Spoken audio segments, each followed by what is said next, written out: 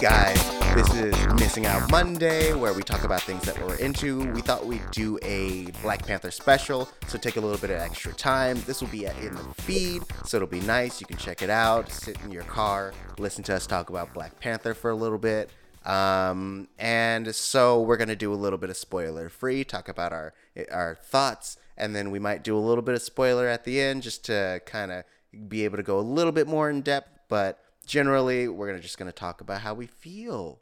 Lex Michael, you saw it recently, yes? I saw it. So we record typically on Saturday. I saw it Thursday night. Nice. You saw it a little bit earlier. Yeah, I saw it about a week and a half ago at a press screening.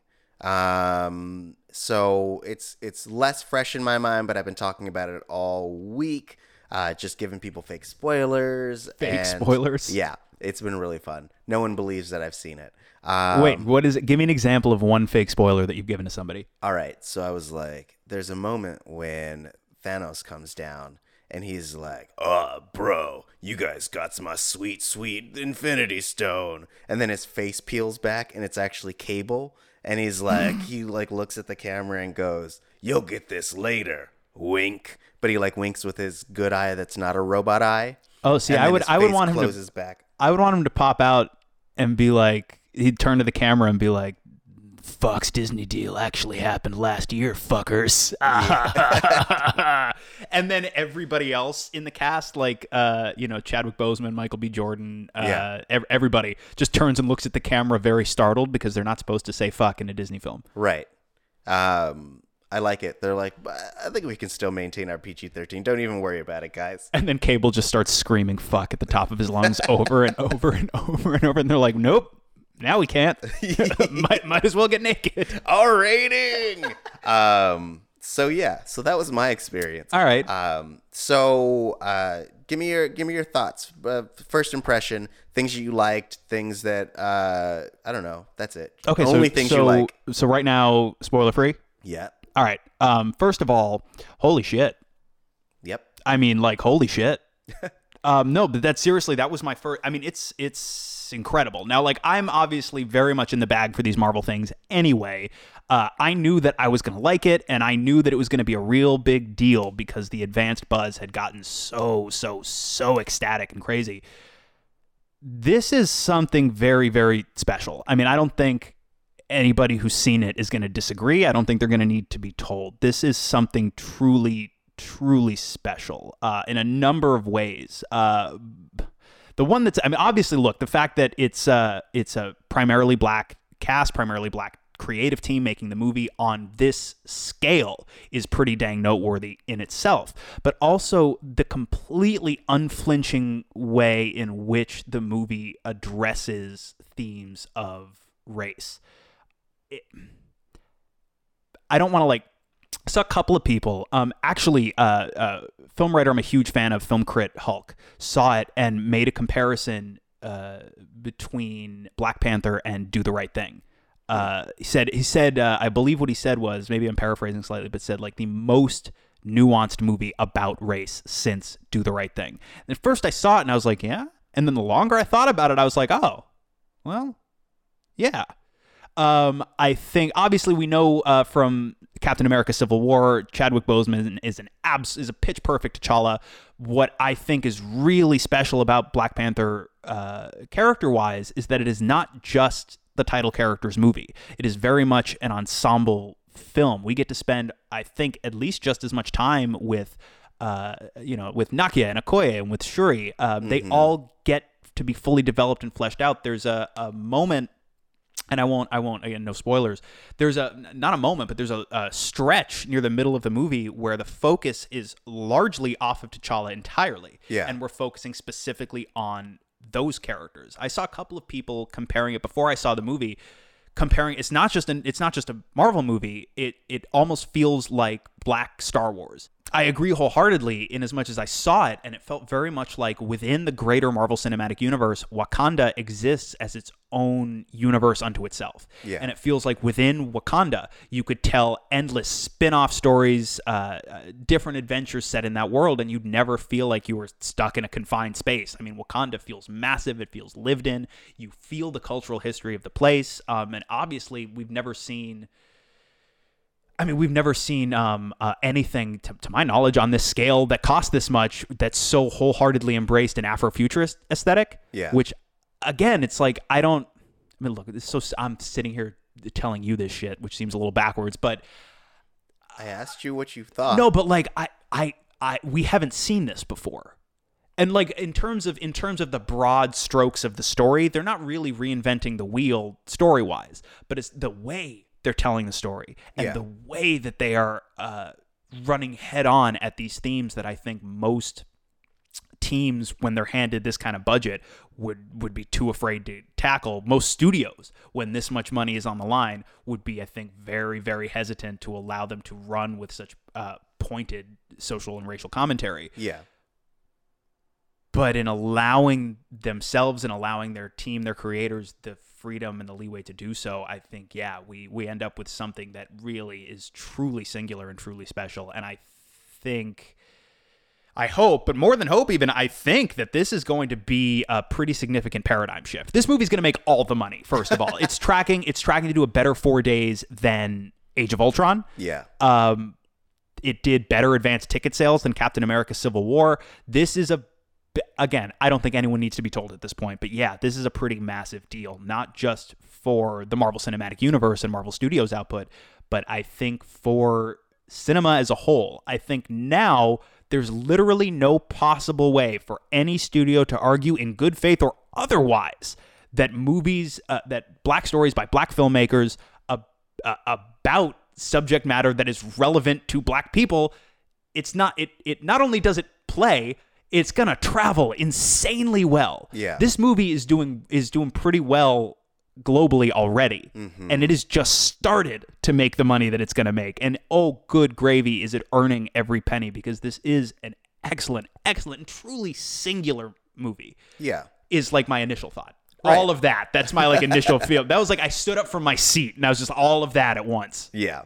And even beyond the black experience, I think that it also is a really great example of how to use women in your media. Oh, hell yes. There is not a single female character in this movie that doesn't have her own perspective, that doesn't have something that she's amazing at, that doesn't have her own character. Like, they're fully fleshed out, and they are super capable, and they are at the top of their game, which is amazing to see.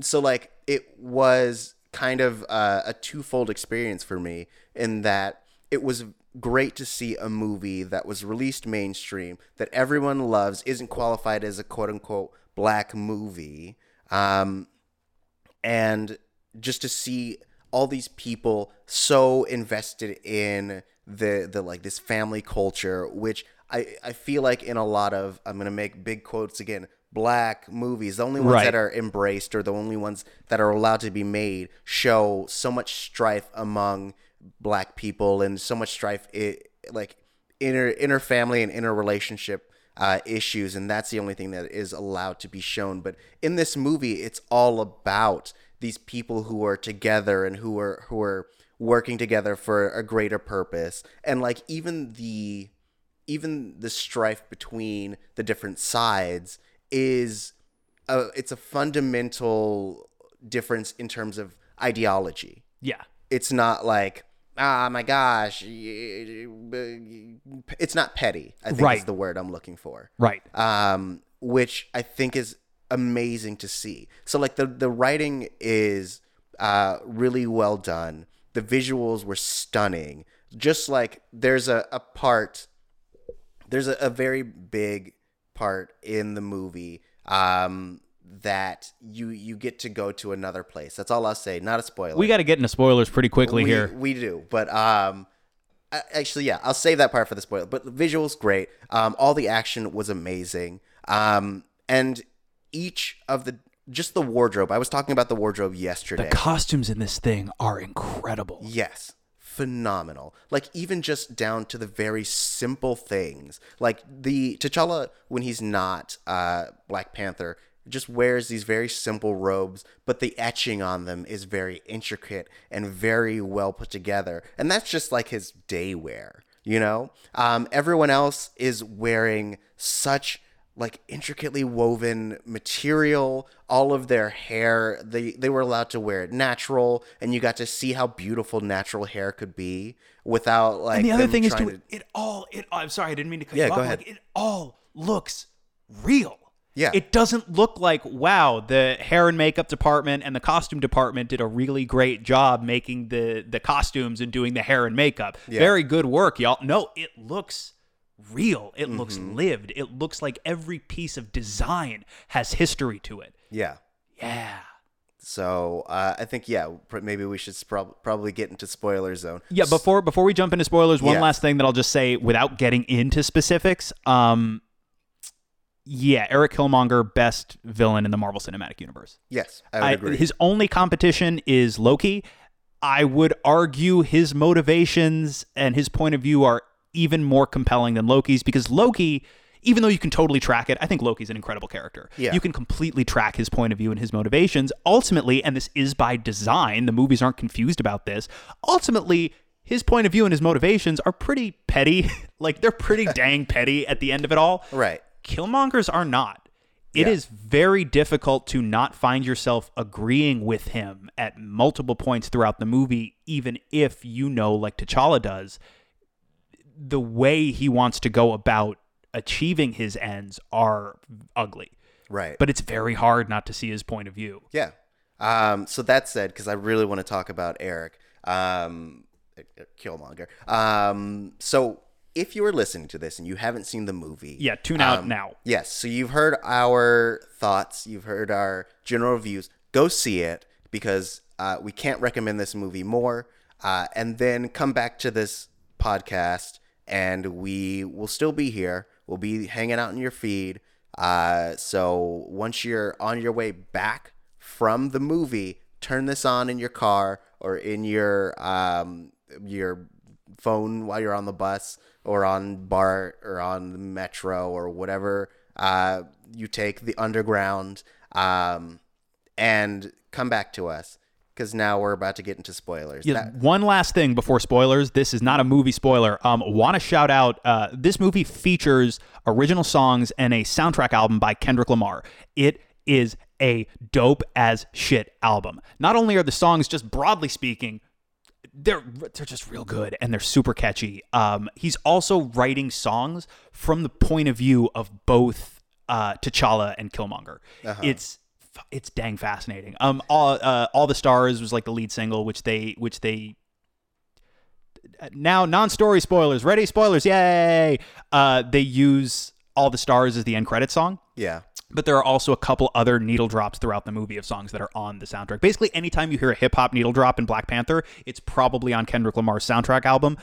Check that out, because in a obviously different medium, apples to oranges, in its own way, just as strong as the movie. Yeah. And I hear that essentially when you listen to the album, it's not just like score. It's essentially... it's not score at all. Right. Yes. So it's songs... they're like actual songs, and then the score essentially samples the songs that were created for the album. Yeah, to a large extent. Yes. Yeah, not exclusively, but yeah. Right. Yeah. But no, it's basically like not every track is a Kendrick track. It's all tracks by him or things that he like quote unquote curated. Yeah. But yeah, it's like listening to a Kendrick Lamar album. It's just they reference T'Challa and Killmonger a whole bunch. Yeah. But it is excellent stuff. So nice. go check that out also. So again, just to reiterate, we are in spoiler territory. Super duper Mr. Spoiler Face Town. Spoiler Face Town. All right, what's up? So you're talking about Eric Killmonger. And so his backstory is a fairly tragic one, in that like his father was the brother of the previous king. King T'Chaka, who we met in Captain America Civil War. We met and parted with in relatively short order. Yep. And so his father was killed by the king and left essentially unceremoniously and was found by Eric. Context is important, though, and this is something else. I love the way they worked in the references to the wider Marvel universe, because there are a number of them, but the story feels very self-contained and the references are so organic that if you didn't know they were referencing the wider universe, it wouldn't matter. You don't need to know, for example, that Ulysses Claw only has one arm because Ultron cut his arm off. Right. But I love, okay, so like sidebar, right? He's killed by the king. Also, Sterling K. Brown playing Daddy Killmonger, whose name they mention a couple of times and I forget. But always amazing to see Sterling K. Brown in anything. But he helped Ulysses Claw steal a ton of vibranium, and he effectively sells Wakanda out to a sneering profiteer. And he ends up, King T'Chaka certainly does not want to kill his brother, and it happens. He basically has to make a split-second judgment. Right. And he does, and then they leave, and they just abandon Eric, who then has to find his dad. Yes. So all that to say that, like, he has a legitimate claim to the throne, but also he has a grudge against Wakanda because of the way that they handled his father, but also the way that Wakanda itself, there's this theme of nationalism from Wakanda, and you see it. It's something that we as a country are dealing with now, and so to see it used in the context of an African nation towards the rest of the world is really interesting. Well, because his argument is essentially like black people are suffering all over the world. Right. You have the means to help them. Yes. Why aren't you? Yeah. And that is the central question to the whole movie. And, Killmonger, as Lex had mentioned, his methods are not great because he doesn't care who gets in his way. He doesn't care who he kills. What it seems like he's ultimately going to do is, I believe him wholeheartedly when he says his ultimate goal is justice for all black people. But his approach seems to suggest that it's success and power for all black people at the expense of everybody else. Right. It seems like his means are not going to be all that different from the colonial imperialist practices that he's decrying, ultimately. Exactly. It is every bit as ugly, though his intentions are arguably purer than the colonizers were. Ultimately, it's just a different looking version of the same thing. Yeah. And he seems to, like, he has the same goal as his father, who also was essentially saying that, this, because he was killed during the early 90s, late 80s, I believe. 92. So after Rodney King, after the crack epidemic and things of that sort. So he's seen firsthand how much black people are suffering, especially in America or also in Africa where there's a big AIDS epidemic and things of that sort. And so to have that knowledge and to know that just across the pond from where he is, but in Africa itself, there's this nation that's so advanced, but refuses to use that advancedness and that prosperity to help anyone but themselves is something he can't stand by and watch. Right. Which is not terrifying. It's which is tragic. Yes. I'd say. I was real impressed with, I guess I'm hitting a similar nail just about how unflinching it is in talking about addressing directly how horrific colonial imperialism is, essentially. Yeah. By the way, a year ago would not have called that the two Marvel Cinematic Universe movies that hit before Infinity War would feature really prominent, pointed anti-colonialist messages. Yeah. Thor Ragnarok is about a lot of the same things, just obviously couched in a real a farcical retro space comedy starring Thor and the Hulk. Right. This movie is about a lot of the same things, just far more pointedly, as makes a great deal of sense. Well, yeah, it's those two movies are from the two sides perspectives. Thor Ragnarok being from the perspective of the colonialists, and Black Panther being from those who were colonized. And it's interesting because when I was watching it, they do this really beautiful like sand sculpture intro, Yes. which kind of tells the history of Wakanda. And there was this moment where they're talking about how people were stolen for slavery. And that was my first question, is where was Wakanda when this was happening? And that is wholly addressed throughout the movie. It was the first question I had, and it was the main question of the movie. Right. And it's a combination of two, like, even if they weren't going to be so bold as to try and graft real world global sociopolitics onto the story of this movie, you'd still have to address where the shit was Wakanda when Sokovia blew up. Right. For example. Okay, so hardcore sidebar. Talking again about the way they layered the references to the wider universe into this movie, I love now that we essentially, without making it a real point of focus, we brought full circle as far as okay, we can track the global geopolitical scene in the Marvel Cinematic Universe, which is impressive in itself, but we can now also track the story of Wakanda on that stage throughout the events, like the connecting the dots of events in this movie. Go with me on this. Yeah. In or just a little bit before, in 1992, T'Challa's uncle, King T'Chaka's brother, helps Ulysses Klaue steal a whole bunch of vibranium. Vibranium that Ulysses Klaue is still in possession of by the time we arrive at the events of Age of Ultron, where he sells the vibranium off to Ultron, getting his arm cut off in the process. Ultron uses that vibranium to lift Sokovia into the sky, and it is ultimately blown up, which is a big part of what leads us to the Sokovia Accords, the dissolution of the Avengers, Black Panther meeting everyone in the first place, and Wakanda revealing itself to the entire world, which then leads to them having to address these questions head on in Black Panther. That's good storytelling. Hell yeah. That's insane. I hadn't even thought about it in terms of the greater Marvel universe. In that opening scene where they talk about how he helped Klaue steal the vibranium, my brain started doing that. Right. So speaking of the greater Marvel universe, I was talking to Yell, who I went to see it with, and there's a big theory going around that the ancestral plane was essentially created by, or could be created by, the Soul Stone. Right, and we didn't see you. I think you and I were talking, and I think a lot of people speculated. Yeah. We haven't seen the final Infinity Stone yet. We don't know where it is. Spoilers, you're in the spoiler zone, bitch. No Infinity Stone makes an appearance in Black Panther. Right. But the theory was, how did Wakanda develop so far so fast? Maybe they're using an Infinity Stone in some capacity. Right. Ryan Coogler did an interview where he was asked about that. And he said, honestly, we just didn't feel the need to put an Infinity Stone in there. We felt like the vibranium was basically like the magical thing they had. Yeah. And we didn't really feel the need to insert another magical MacGuffin.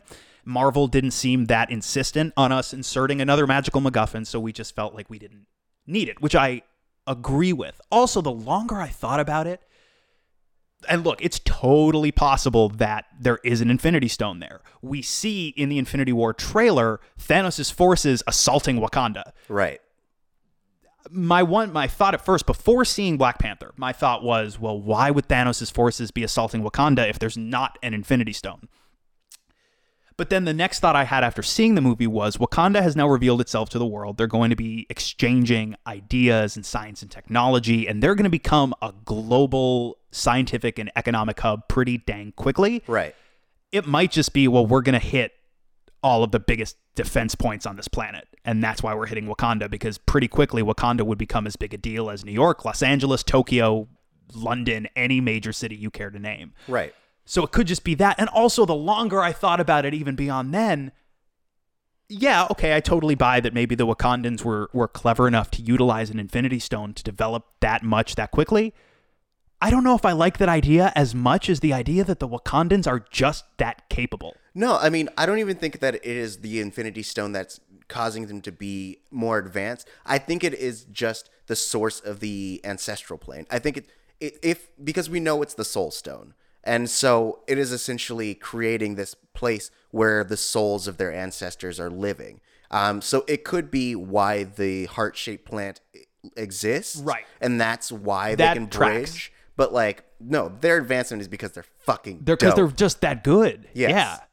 Yeah. So, yes, I believe that we totally didn't need an Infinity Stone. Like, if someone during the movie would have been like, "What's this orange rock?" and then everyone would have been like, "I don't know," wink, wink, wink, I would have been like, "That's bullshit." Yeah, it would not have felt appropriate. Yeah. Like this movie, and he puts on a vibranium catsuit and fights other people in vibranium catsuits. It's very comic booky at points. Yes. But it does not feel anywhere near as comic booky as, say, take your pick, literally any other movie that features an Infinity Stone. Right. And it would have felt very incongruous if we had to stop the movie to info dump about a magic rock. Yeah. And kind of taking to your point earlier, I think that even if there's not an Infinity Stone there, it is also one of the most heavily armed, one of the most hidden places. So if you were gathering Infinity Stones and wanted to keep them away from Thanos, that would be where you'd put them. Yes. Well, it's basically, Wakanda is essentially Black Asgard.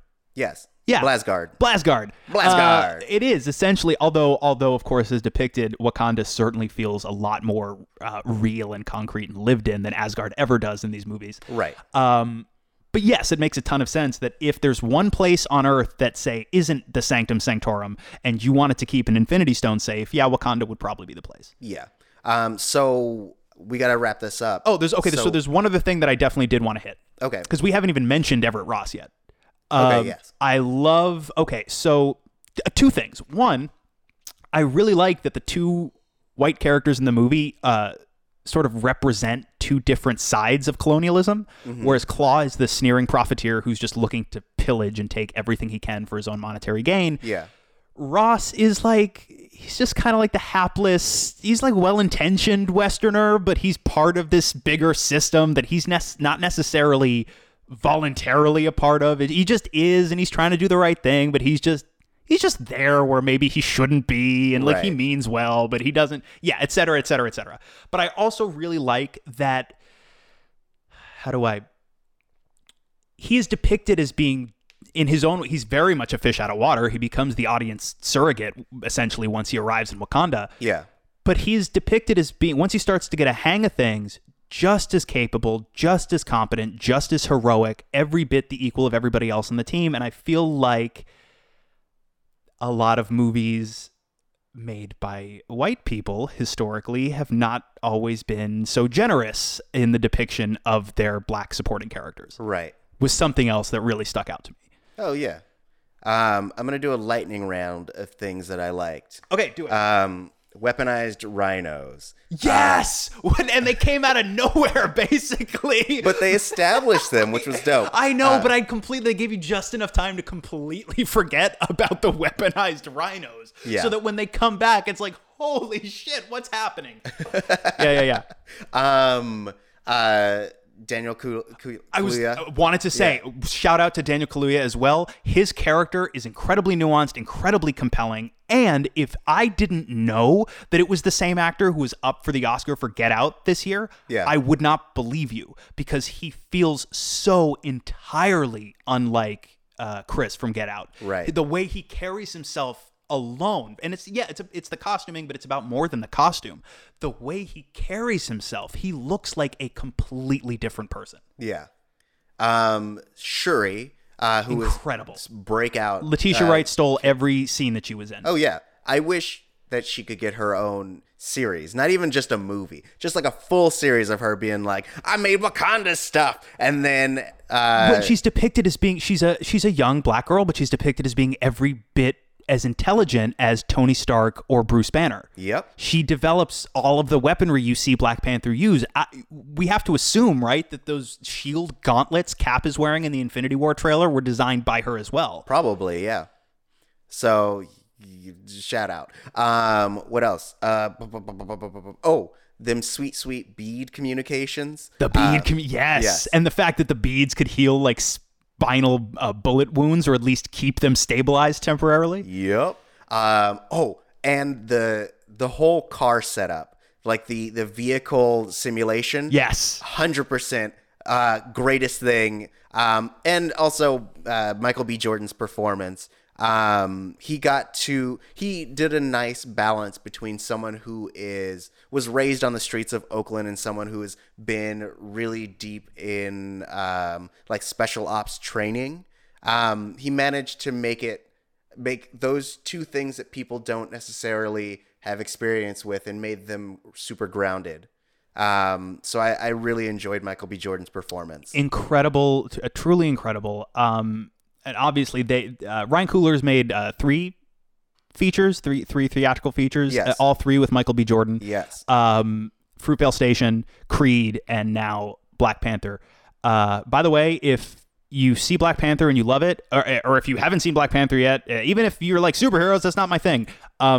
See Creed. Creed is so seriously dang good. Yeah. Creed, in my opinion, and every time I watch it, I feel more confident in this, one of the best American movies of the last 10 years. No, Coogler, by the way, Coogler's 31 years old. He is one of the best by far that we have. But speaking of Michael B. Jordan, and obviously they collaborate exceptionally well together, I've never seen Michael B. Jordan play a villain at all in anything. Yeah. The final moment, again, we're in spoiler territory, so like real big spoilers for the last section of this movie. When T'Challa finally bests him in combat, and he has that, basically the front of this spear in him, he says to Killmonger, it's like, we can heal you, and he doesn't want to be healed. But I want to hit that moment. Before we even get to that moment, if they don't heal him, Killmonger is going to die.